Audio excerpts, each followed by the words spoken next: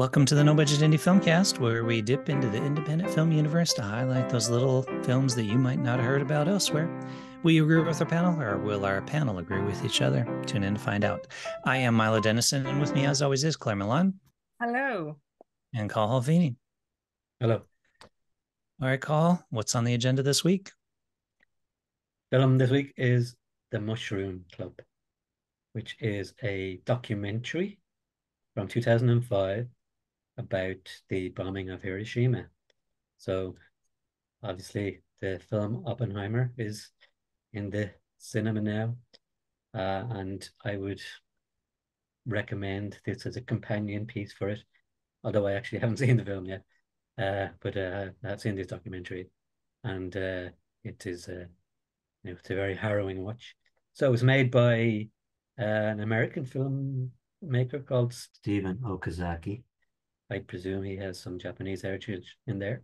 And he went to Hiroshima in 2005, and he interviewed people who had been alive at the time of the bombing and who survived. Not all the people who survived it well. After the initial bombing, there would have been maybe, I don't know, the estimates of 70 to 150,000 people were killed. And then there was then thousands of people died or were suffered from radiation, effects of radiation sickness after the war.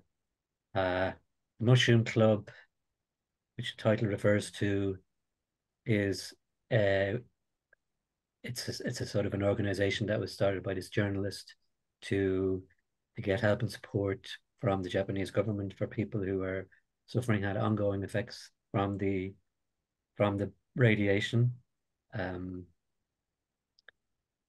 And I don't know if it's still going. I presume it is. I mean, this is nearly 20 years ago now, and we are coming up to, in a couple of years, will be 80 years.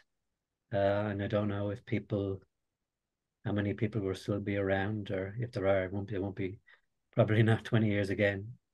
So it's important. These kind of films are important to get real life documentation of experience, and considering what's happening in the world today, it's an opposite reminder of what actually a nuclear war, what a nuclear bomb does. I mean, it's weird. I think I'm the only one at this point anyway who's seen Oppenheimer, but it's I think there's an absolute renewed interest in this, and I was a bit ignorant. I didn't really know the history. Like, I knew there was an atomic bomb in Hiroshima and Nagasaki, but I didn't really know the history. I hadn't heard about Robert Oppenheimer. But it's in the film, you don't really see the aftermath of what happened in Hiroshima or in Nagasaki. It's all focused on Oppenheimer, and I was so curious after we'd seen the film, and it's so harrowing. And this is a great choice call, because it gave you kind of an insight into absolute horrific, unbelievable, like, devastation that this bomb caused. And I think one of the only buildings left standing is the one just behind me here, the kind of big dome place. And I recently studied Japanese, and I just have this love and appreciation for Japanese culture and the language. And like, my ambition is to hopefully go to Japan and visit Hiroshima, and go to the Peace Park and see these places, because it's so desperately sad. And you see it in the documentary, the fact people were vaporized. And in when they tested the bomb on the American soil, it wasn't the same exact bomb that was fell in Hiroshima. So this is a complete experiment as well.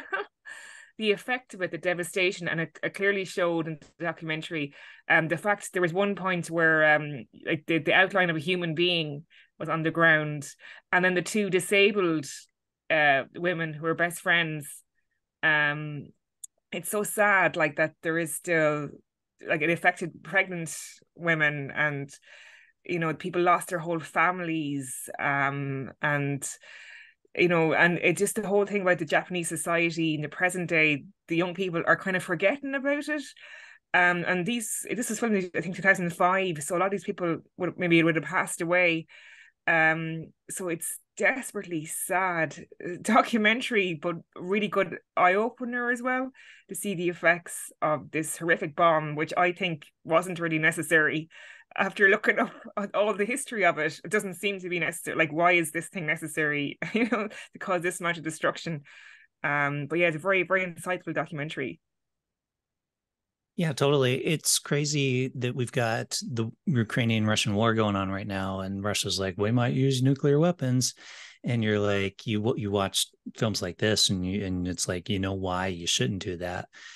And how they talk about in this film of like the kids in Japan nowadays are forgetting all about this. Instead of caring really about this memorial, they're riding around on jet skis and listening to J-pop and stuff. And and I think experiencing that history, knowing about it, really does make a difference in hopefully preventing it from happening. I was thinking about the Cuban Missile Crisis in between Russia and the U.S. in the 60s, and of course Khrushchev and Kennedy would have been alive at the time that this bomb was dropped, and so they, being in the leading positions of these two countries, were really aware of the effects of what happens with an atomic bomb and stuff. And I think part of that helped hopefully contribute to them not actually going to that next level with the war. And the fact that nowadays people, like this said, everybody's dying off, right? So people don't know this experience anymore. And human beings just love to war with one another. And at what point in time is the memory of this going to be so far gone that somebody is going to hit that button and launch another nuclear weapon? And it's horrible, of the effects, not just on the people fighting, but like this was dropped on two cities of civilians, right? And kills them, it affects their children. And the way the governments, that's one thing as well, they talk about this in the film, is the way the governments treated them afterwards. Instead of like helping them, they're studying them and researching them and the effects of the radiation, right? So you've got this old guy in the documentary who's taking care of his daughter, who has the mental capacity of a 2-year-old. And the guy's like, this is in 2005, right? So this guy's old, and his daughter's quite old. And he's making a living as a barber and not really getting any help from the government.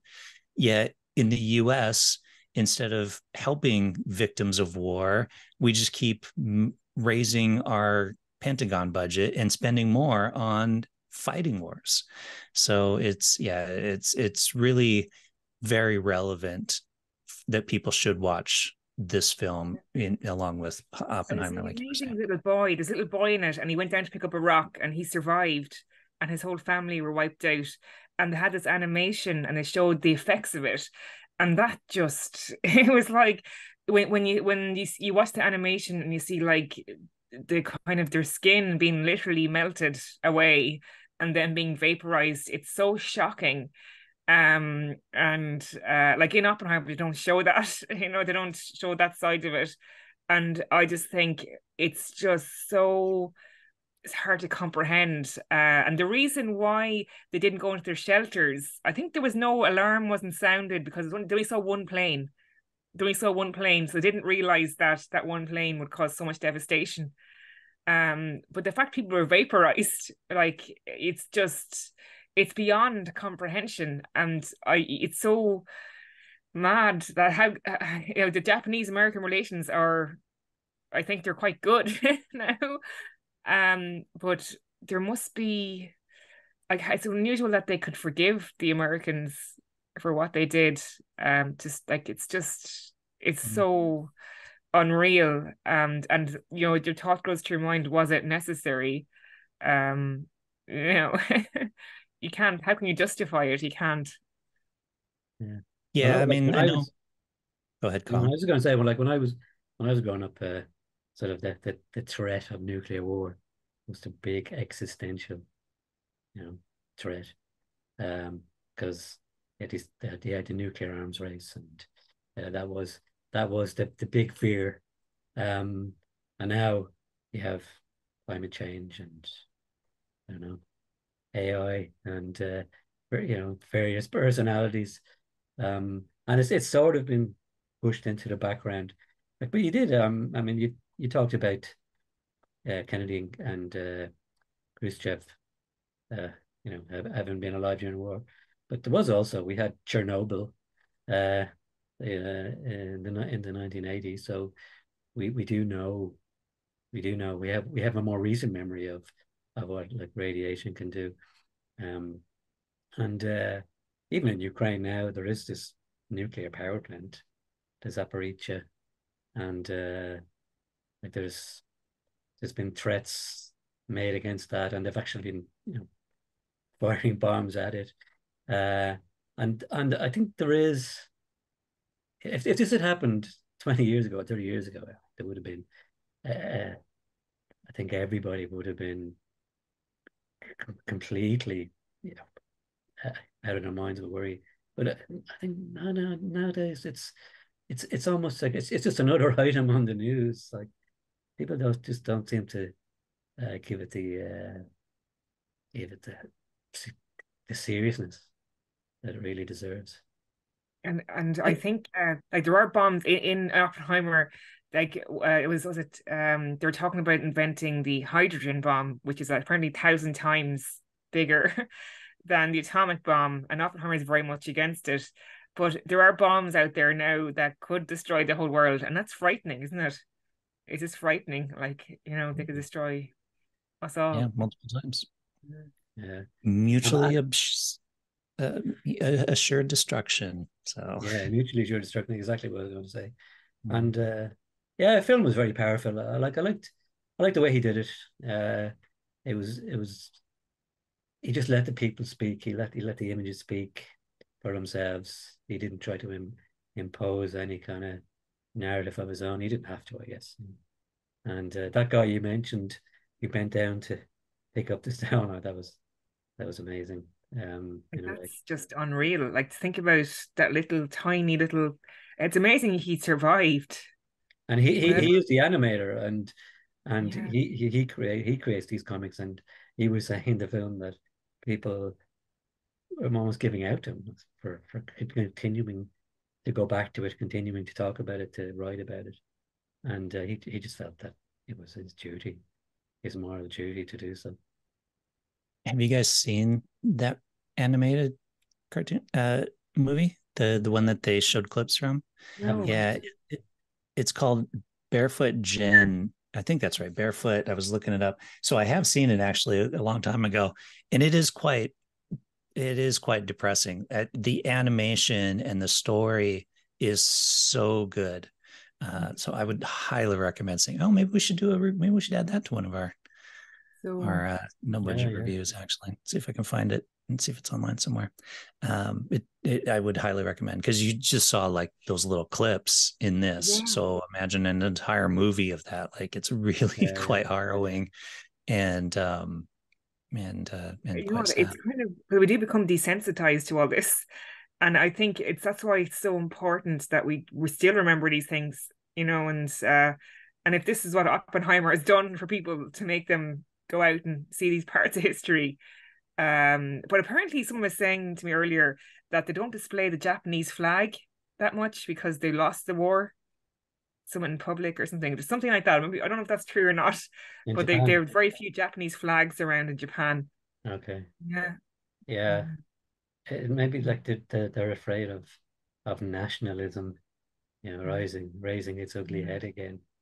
Uh, so when you think about it, like the two countries who I think for a long period after the war, Japan and Germany, they they took a very neutral stance, that they refused to send troops abroad, for instance, until the Afghan war. So it did impress upon the next generation. The horrors of war were impressed more so on the next generation of those two countries, particularly, rather than the victors. Uh, Showed in the documentary the little trucks going by, didn't they? Kind of propaganda. and the blacked out windows. Hmm. Yeah, so that was yeah, it's fascinating and scary. And yeah, it makes you think a lot. Um, yeah, like to go through something like that as a country, and lose so many people and the devastation. Um, yeah, must like it's weird as an Ireland. Like, lucky Ireland, I know we had our own little 1916 and War of Independence, but nothing like that. It'd be very strange, like if our grandparents went through it, it was a very strange thing for Japanese people. Yeah. And eventually people do forget, you know, Mm. it fades from memory. And that's why it's important to just keep reminding people. Mm. All right, let's rate it. Oh, Claire, you want to go first, or you want me to go? You can go actually, because it's a hard one. Mhm. Actually. It is a hard one. I'm impressed with the filmmaker Stephen Okazaki. Okazaki. He filmed it, directed it, basically did pretty much everything in it. So that's quite impressive, and especially because it's really just quite simple. Like you said, it's just talking to the camera and letting images tell the story. Um, I don't think it really taught me anything I didn't already know, but that's okay because it's still good to have this refresher as a reminder. So I'm going to go 4 stars. Yeah, for me, he let the people and the city basically speak for themselves. And yeah, it was filmed in 2005, so obviously it looks a little bit dated. But it really hit home, especially watching that little cartoon bit. So I'm going to give it 4 stars. Okay. Um, well, I think it was, you know, it was very well made, really. Um, you could probably, from a pure technical filmy point of view, you could say, yeah, it hasn't stood the test of time, but that's unfair. I don't know. I can't think of any reason. I can't think of any way he could have made it better, to be honest. So I'm going to give it 5 stars. There you go, no budget audience. We really enjoyed this film and would highly recommend that you check it out. It's called The Mushroom Club. Let us know what you think. Leave a comment, or you can always reach us on our social media channels at the No Budget Show. I'm trying to remember what it was at No Budget Show on Instagram, X, or Facebook. See? And with that, we'll say see you next time and goodbye. But